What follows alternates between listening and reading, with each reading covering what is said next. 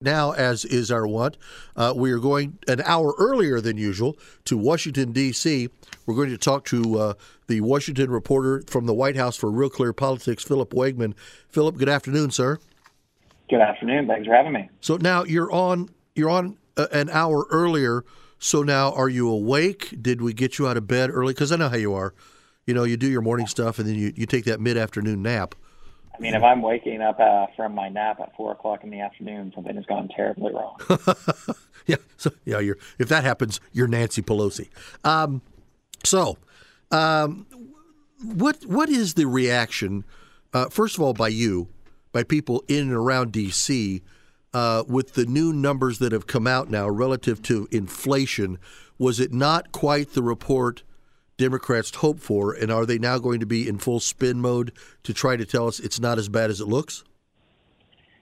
So take this with a grain of salt, because my professional career in journalism starts in 2016. It's not exactly the longest tenure, but I haven't seen anything like this ever before.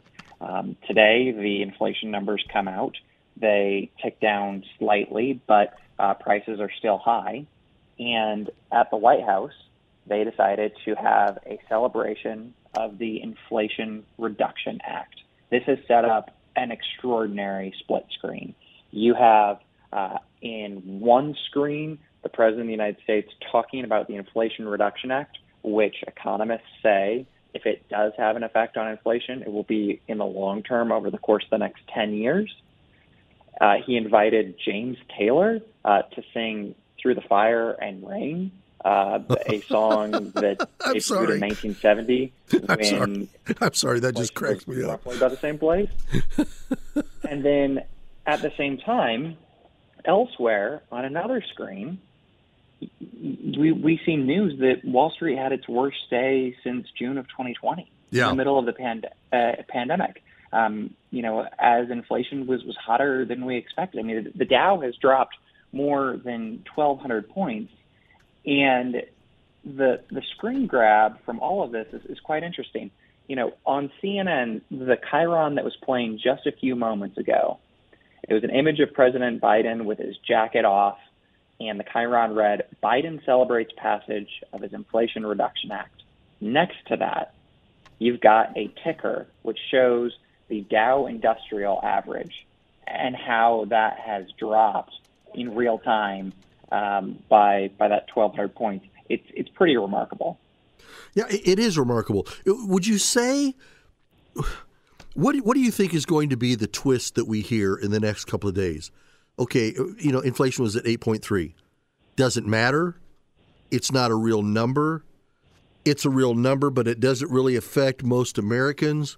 It's a bad number, but if you look at, and they'll point out some other benchmark, they'll say, but that tells us that everything really is okay. Are they going to trot out Yellen so she can tell us again over and over that, because nobody knows numbers like she does, that this really is not inflationary? And are we going to be told again that we're not in any kind of recession? I think that the argument will be that the Inflation Reduction Act is what kicks this. It's what eventually tackles this problem. The problem with that, though, is you can point to economists who are friendly to the White House and will make the case that things are going to turn around, or you can point to other economists. I mean, there's plenty of conservatives who are arguing that things are pretty terrible at the moment. But then there's also a number of Democratic economists, people who served with Joe Biden when he was vice president. For instance, Jason Furman, who was the chair of Obama's Council of Economic Advisors, he's talking about inflation in pretty dire terms, and how there's no easy way out of this. But you know what? Regardless of whether you're picking your preferred economist or not, I mean, you don't need one, right? Every human being in America might not know what the spreadsheet says, but they feel that 8.3%. They know that grocery prices are 13.5% higher than they used to be, that it's the highest since 1979. They know and they've seen not the stats, but they've seen the story that backs up those stats. How poverty has risen for the second year. This is pretty remarkable stuff. And I'm not sure if you saw when Texas A&M got beaten by some smaller school, I forget their name. The clip was going around on the internet of how the night before Texas A&M had this big pep rally, and they were really bullish that they were going to win on Saturday, and then they lost. Well, maybe we're going to see something similar where you've got this spike the football moment at the White House with the administration praising the Inflation Reduction Act, and then trends continue and things are still ugly for the American consumer. Listen, I've got no affinity toward Texas A&M one way or another, but I will just tell you that as a Notre Dame fan, if you bring up NCAA football one more time in this broadcast today, this is your last week to be on here.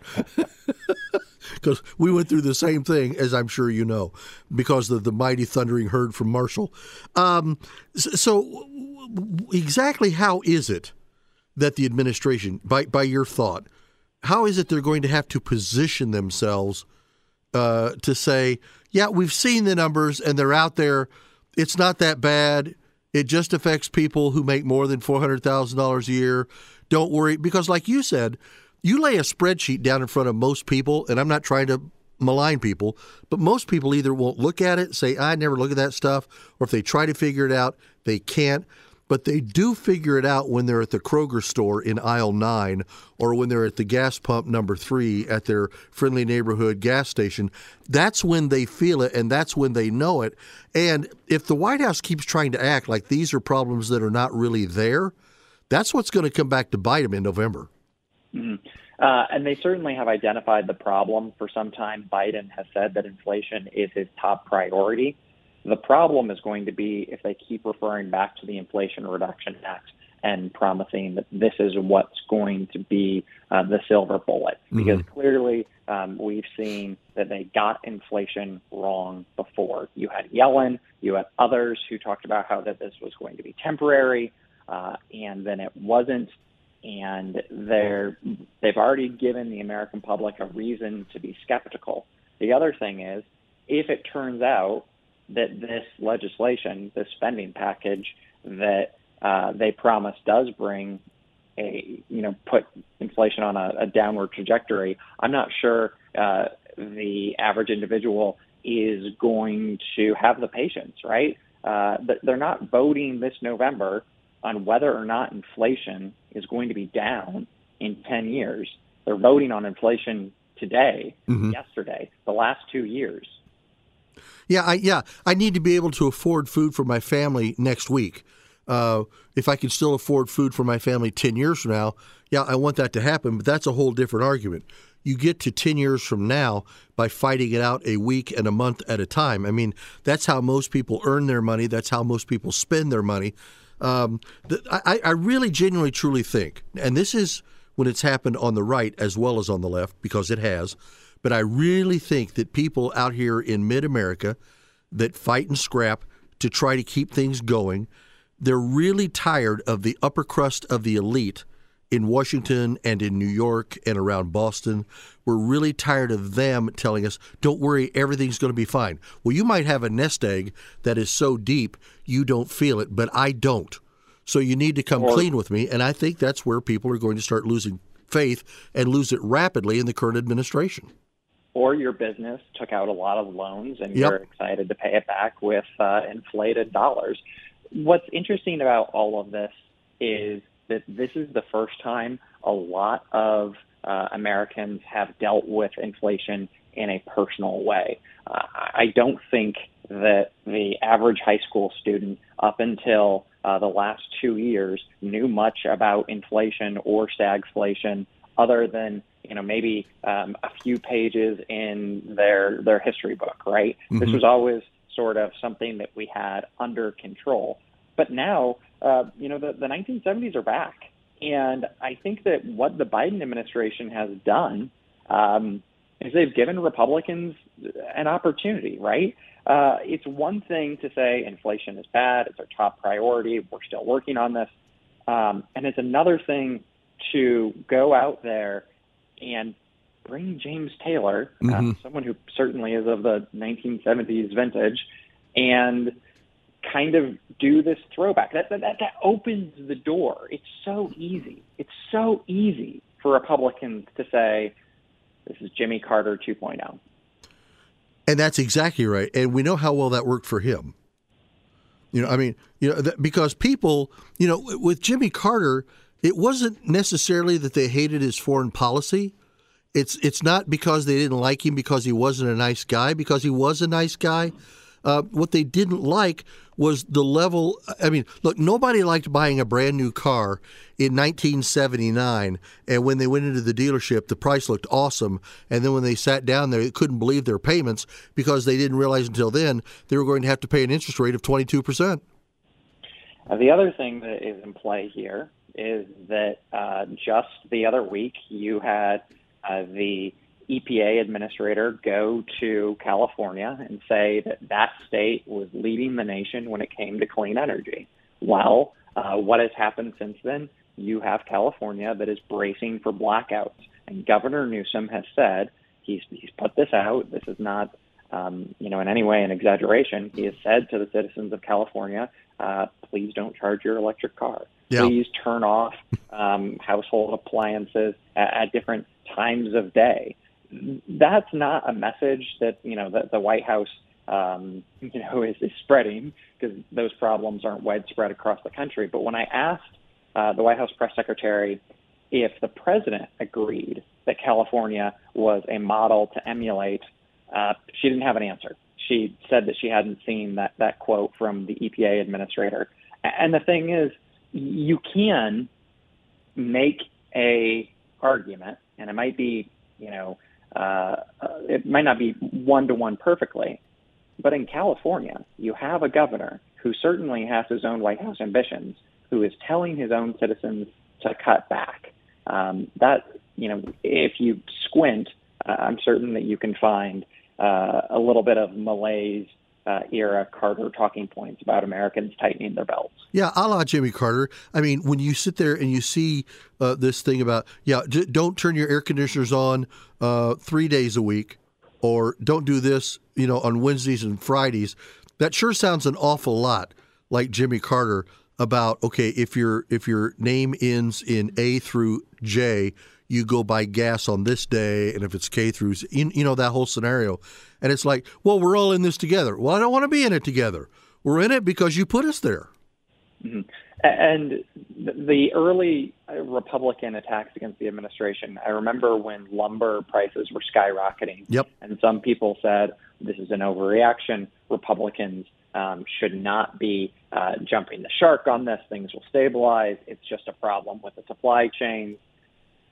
Well, the argument that they were making at the time, that some of this excess spending was overheating the economy, that argument is going to be renewed. And look, I think that the Biden administration, they certainly increased the rate of spending, and so that's fair game for Republicans to go after. But I think that as we listen to these Republicans who are talking like fiscal hawks, that we should also remember that not too many years ago, they were spending money hand over fist. Well, and here's what I want to put out there, and I've said this a few times, and I'll say it so that you can hear me say it too, so you can hold me accountable. But here's the thing. I hope we have a Republican takeover of the House. I hope, even if it's only slim, we get a Republican majority of the Senate. But if we do, the life had better be better than it was at the start of the Trump administration when we had the White House.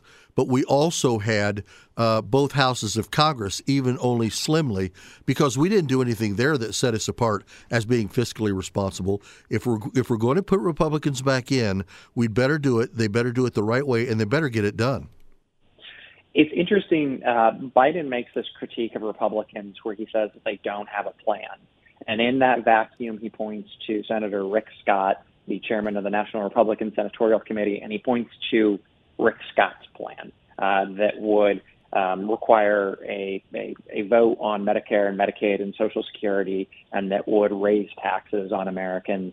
And the point is that Senator Rick Scott is one of the very few Republicans who has actually come out with a plan for what the GOP would do if they regain control of the Senate.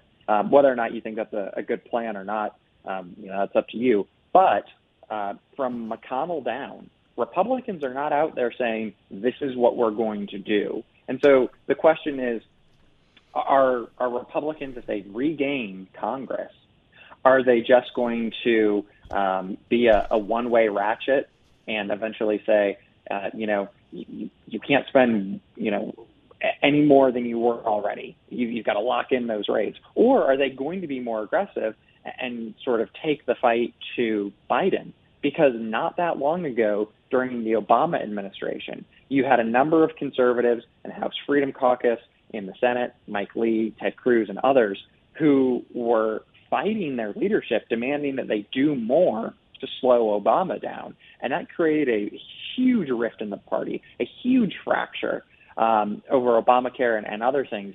And because Republicans didn't do much, that certainly created an opening for someone like Donald Trump to say, don't stick with the GOP and their business as usual. It's time for someone new. Perhaps we'll see a remake of that same movie. Yeah, no, you're exactly right. Yeah, Depression 2.0. I'm not interested. Philip, thanks so much for your time today. I look forward to seeing you in D.C.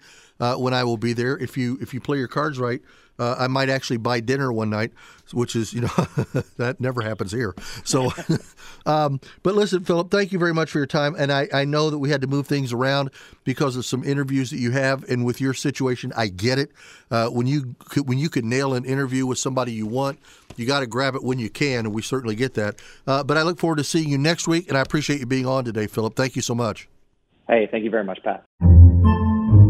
Podcasts by Federated Media.